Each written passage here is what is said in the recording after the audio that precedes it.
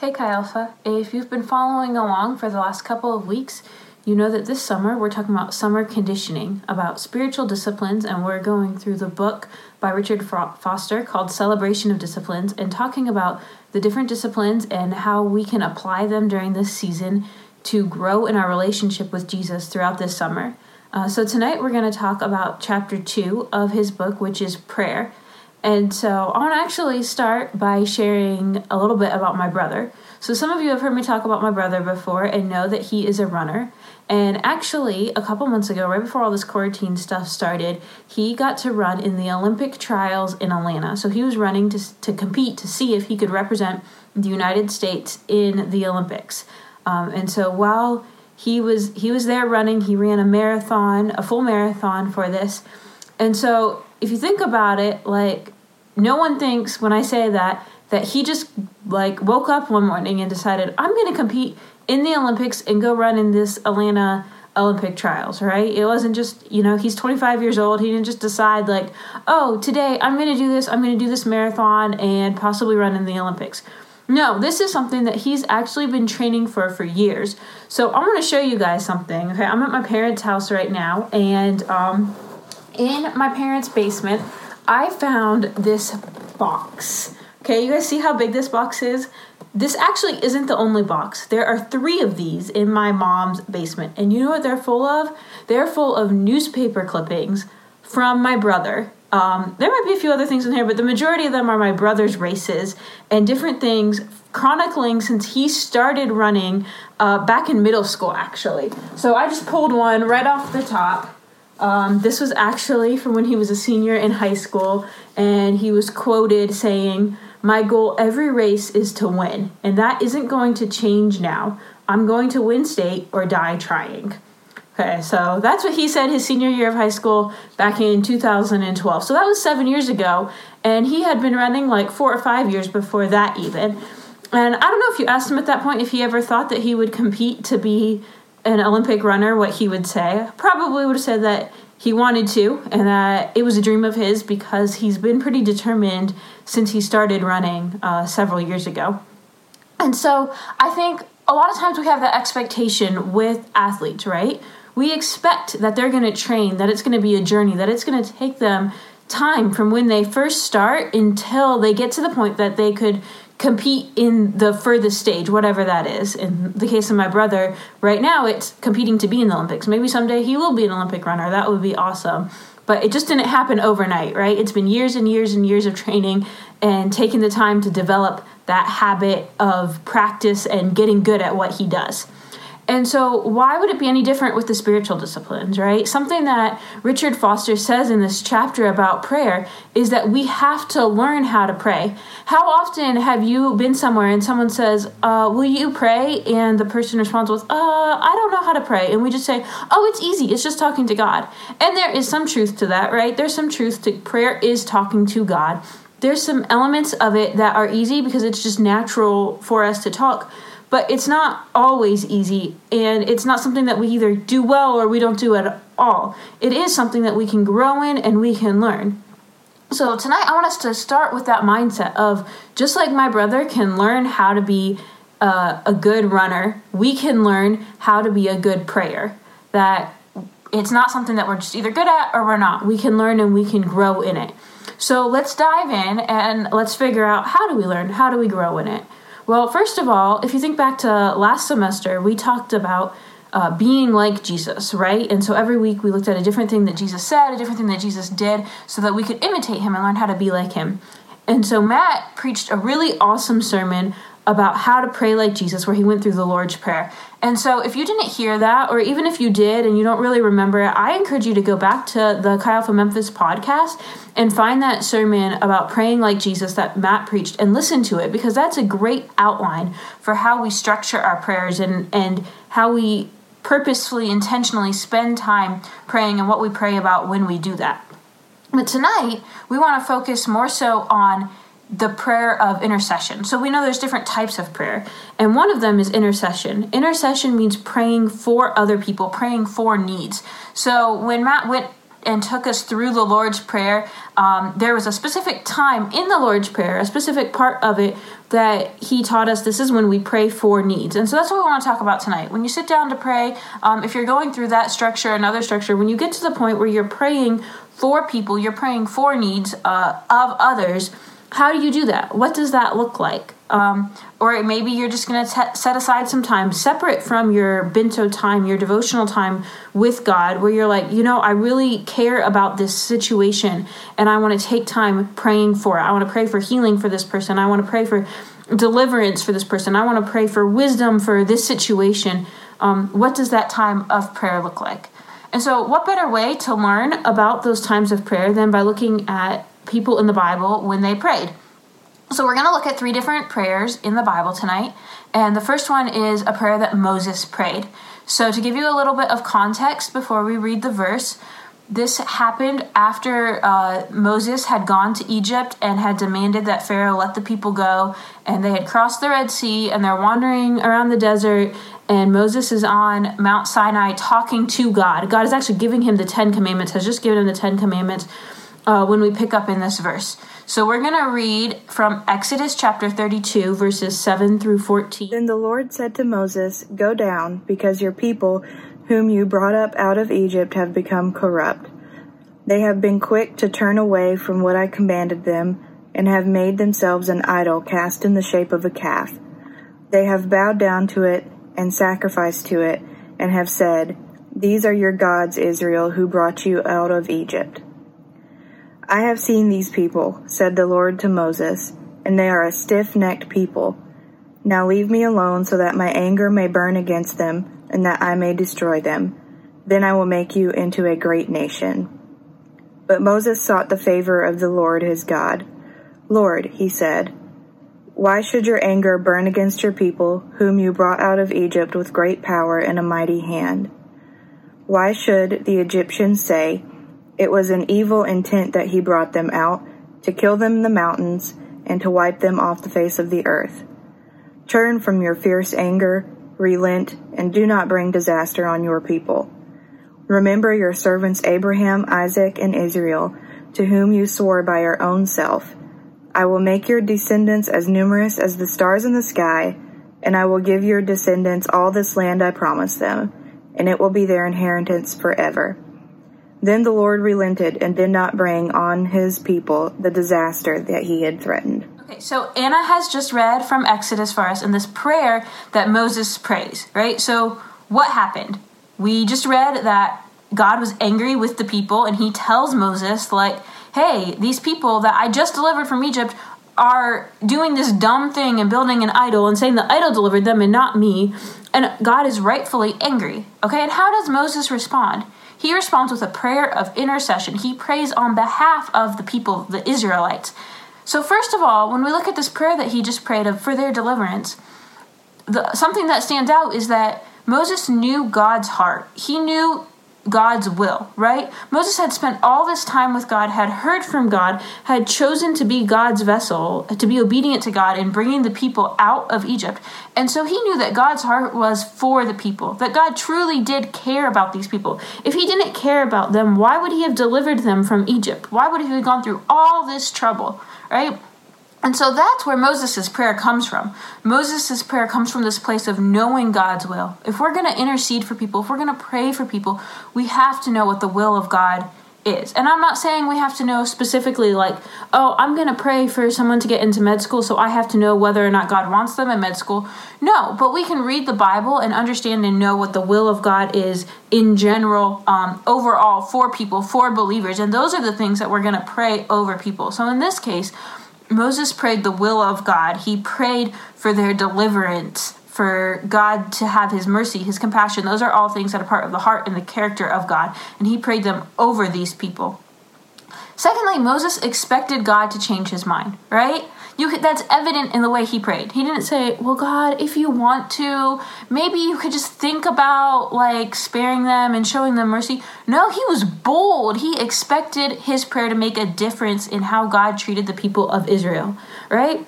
And then lastly, he prayed with compassion. If he didn't have compassion for these people, if Moses didn't care for them, would he have asked God to spare them?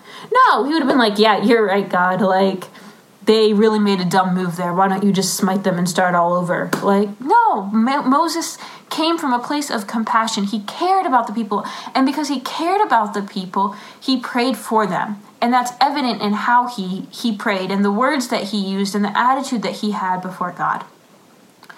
I also want to look tonight at a prayer that Abraham prayed. So to give a little backstory on this one, God is actually talking to Abraham. He came, like the angel of the Lord has come to be with Abraham in physical presence. And they've had a meal, they're talking about something unrelated. And God says, I think I'm going to tell Abraham what I'm about to do. And so what he tells Abraham is that he's about to destroy these cities, Sodom and Gomorrah, that have just been evil, that a bunch of evil stuff is going on in, and he's not happy with it. And he says, I'm just going to wipe them out. I'm going to get rid of them. And Abraham responds with this prayer, with this plea. And so Andrika is going to read that to us. It's from Genesis chapter 18, and we're going to start in verse 23 and read through 33 if you want to follow along. That's Genesis 18, 23 through 33. Abraham came near and said, would you also destroy the righteous with the wicked? Suppose there were 50 righteous within the city. Would you also destroy the place and not spare it for the 50 righteous that were in it? Far be it from you to do such a thing as this, to slay the righteous with the wicked, so that the righteous should be as the wicked. Far be it from you, shall not the judge of all the earth do right? So the Lord said, if I find in Sodom 50 righteous within the city, then I will spare all the place for their sakes. Then Abraham answered and said, indeed now, I, who am but dust and ashes, have taken it upon myself to speak to the Lord. Suppose there were 5 less than the 50 righteous. Would you destroy all the city for lack of 5? So he said, if I find there 45, I would not destroy it. And he spoke to him yet again and said, suppose there should be 40 found there. So he said, I will not do it for the sake of 40. Then he said, let not the Lord be angry, and I will speak. Suppose 30 should be found there. So he said, I will not do it if I find 30 there. And he said, indeed now, I have taken it upon myself to speak to the Lord. Suppose 20 should be found there.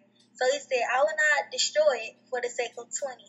Then he said, let not the Lord be angry, and I will speak but once more. Suppose 10 should be found there. And he said, I will not destroy it for the sake of 10.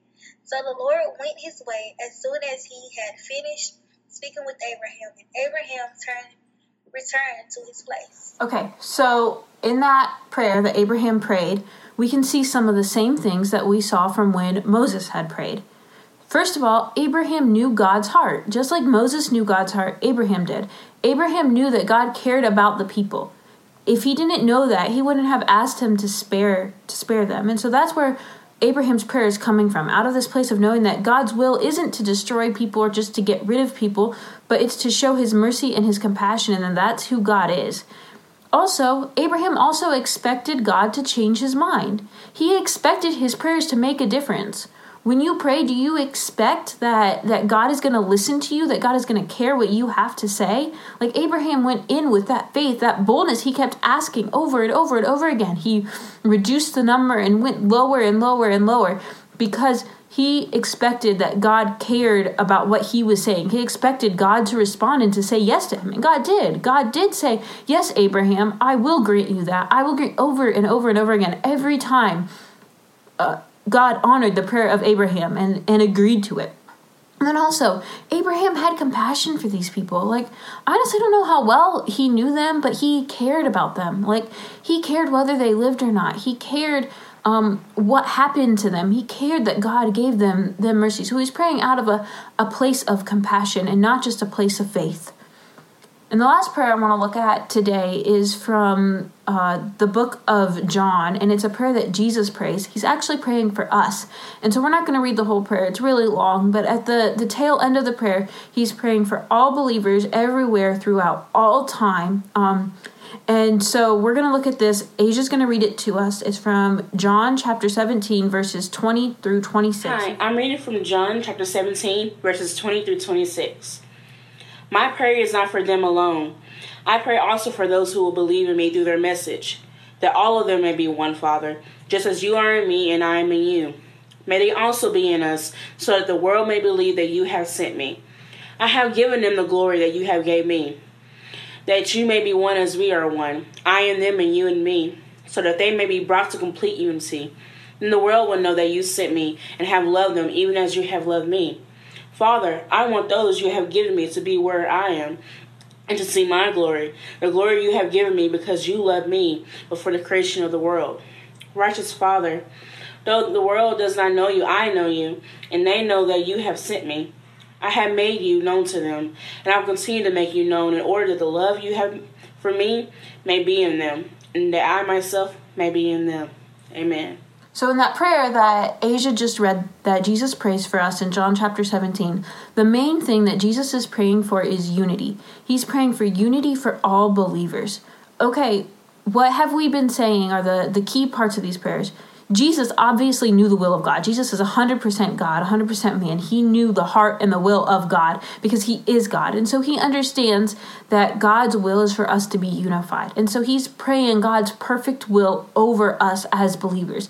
How cool is that? That Jesus prayed God's perfect will for us. And I would love that. I would love to know that when I sit down to pray for my friends, to pray for you guys, that I'm not just praying like my thoughts, but I'm praying God's thoughts, that I can open the Bible and find a verse and pray it over you guys and know I'm praying God's perfect will over you. Also, Jesus expected that God was hearing his prayer. He expected that he was going to answer it. He had this expectation that the things that I'm praying, I'm not praying them like, maybe they'll happen, maybe they won't, but that, hey, God, I know you're listening. I know you care about believers being unified, and so you're going to hear my prayer and you're going to honor it. And Jesus was praying from a place of compassion. Who cares about us more than Jesus himself? Like, he cared about us as believers. He cared about us so much that even though that we weren't right there in front of him, even though we were thousands of years removed from this prayer that he's praying, that he still included us in it. He didn't just pray for the 12 disciples in front of him and the people they were going to reach, but for all believers of all time, everywhere. Like, that really moves my heart, that that's what Jesus was praying from, that place of compassion for us. So tonight, I really want to challenge you to be intentional when you pray about taking time to intercede for other people. So what does that look like? First, I would say, who do you have compassion for? Who has God put in your heart that you feel mercy towards, you feel compassion towards them? Maybe there's like a certain prayer request or a need that you've seen that someone has told you about, or that you've just observed from interacting with people. Like, if that stood out to you, if that breaks your heart, then like that's compassion. That's God starting to get your attention to say, hey, will you pray for this thing? You have compassion for it. Will you put the energy, that compassion you feel, not just into feeling bad, but into praying, into taking the time to intercede and pray on their behalf so that God can do things. And then when you do sit down to pray, when you get to the time that you're interceding, like, what are you praying for? Pray for God's will. And like I said before, we don't know what God's will is in every little detail, every situation, but the Word of God, the Bible, is God's will. And so we can find verses, we know verses that talk about how God views us and what God wants for us, and we can pray those verses over people. We can pray them over situations and say, God, we trust you, and we know that these things are your will. We know that mercy is your will. We know that saving, that you will that no one should perish, but all come to a saving knowledge of you. So we can pray those things over our friends and over the situations that we are praying for. And then also, let's pray with an expectation that God hears us. Let's not pray half-hearted prayers like, well, maybe if you want to, but like, God, I know you hear me. I know that you can hear what I'm saying and that you care about what I'm saying. And so we pray with faith, with an expectation that God hears us and that he's going to respond to our prayers. So tonight, I just want to pray that God would give you a heart to pray for people and that he would teach you how to intercede. So God, I just thank you for who you are. God, I thank you that you don't just make decisions willy-nilly, but that you include us, that we are part of your plan. And God, I pray that you would give us just compassion for people, that we would care enough about people and situations to choose to pray for them. And that when we pray for them, that we would pray your will, and we would pray from a place of expecting you to answer our prayers and expecting you to change and to work in the situations that we're praying for. Would you grow us as a group and individually in this area? In your name, amen. So this week we talked about prayer, and as I was reading in Acts last week, I felt the Lord prompt me to approach the staff team about doing weekly prayer as a ministry. So we'll be doing that every Tuesday and Thursday. I'll have the times posted on the Slack, hopefully the next day or so, and we'll be doing over Zoom. We'll be praying for our families, for our personal needs, for our campus, even for our country. And so please join us next week as we start doing our prayer gatherings. Thanks.